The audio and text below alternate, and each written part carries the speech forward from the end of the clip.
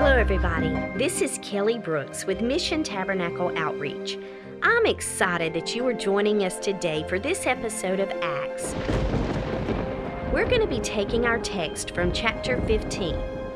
Sometimes we just need to be very careful about the counsel we are listening to. This became a problem early on in the early church. There were men that came down from Judea to teach the brethren. They were teaching that the men had to be circumcised to be saved. They were trying to intertwine the law of Moses with the gospel of grace. This happened not long after Paul and Barnabas returned from their first missionary tour. The elders of the church at Antioch requested Paul and Barnabas to go to the apostles and elders in Jerusalem and ask them about this question. On the way back, they passed through Phoenix and Samaria. They declared the conversion of the Gentiles. They stopped to visit churches all along the way. The churches were very happy to see them. In Jerusalem, they were received into the church. The apostles were glad to see them. They shared about their missionary journey. They told what God had done along the way. There were a sect of the Pharisees that rose up and began to say circumcision was needed to keep the law of Moses. The apostles and elders met together to discuss the matter. After much discussion, Peter rose up. He places into remembrance when God first used Peter to visit Cornelius. He reminds them that the experience was of God and nothing he had done. He gave them the Holy Spirit without circumcision or the law. God showed no favoritism between Jews and Gentiles. Their hearts were purified through faith. He asked the people why they were tempting God and putting a yoke on the necks of the disciples. The apostles believed that it was through the grace of Jesus Christ they were saved. The entire multitude was quiet. They were listening to Paul and to Barnabas. They told of the miracles that God had done among the Gentiles.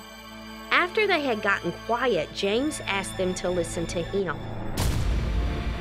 James was Jesus' brother. He told of how Peter declared how God visited the Gentiles. He saved Cornelius' house so they could be witnesses for him. He points out it is being done as the word says. He talks of Jesus coming again. He will build again the tabernacle of David. He will do this so men will turn to the Lord.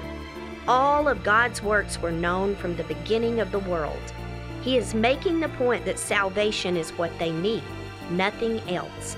He reminded them to flee from idols, not to commit fornication, not to eat blood, which was common among the heathen of that day, to eat blood that was not properly drained from the flesh.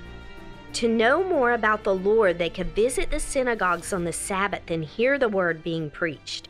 The apostles, elders, and the whole church agreed to send chosen men to travel with Paul and Barnabas to Antioch.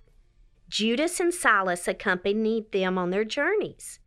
These men wrote letters sending greetings. They explained the error that had been taught that circumcision was required for salvation. They told of the uniform decision to send Paul and Barnabas helpers. With helpers, no one could claim the letters were forged.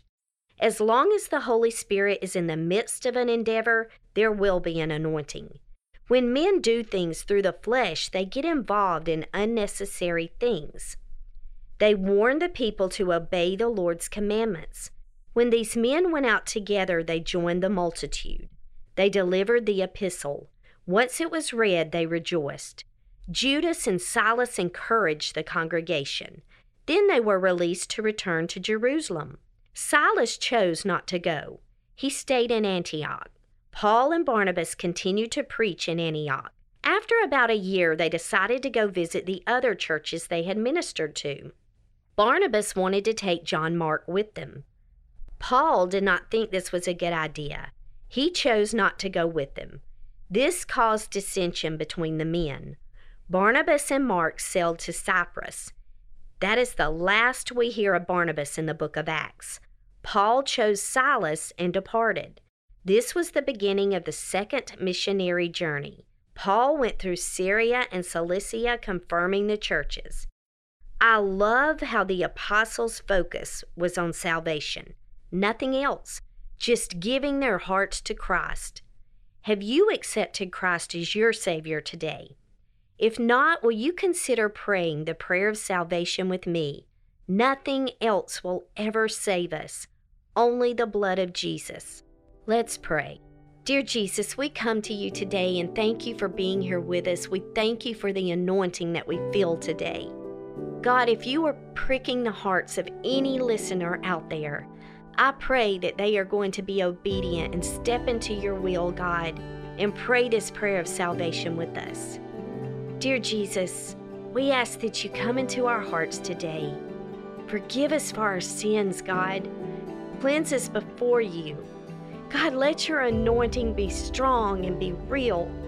God, I pray that the listeners feel your Holy Spirit.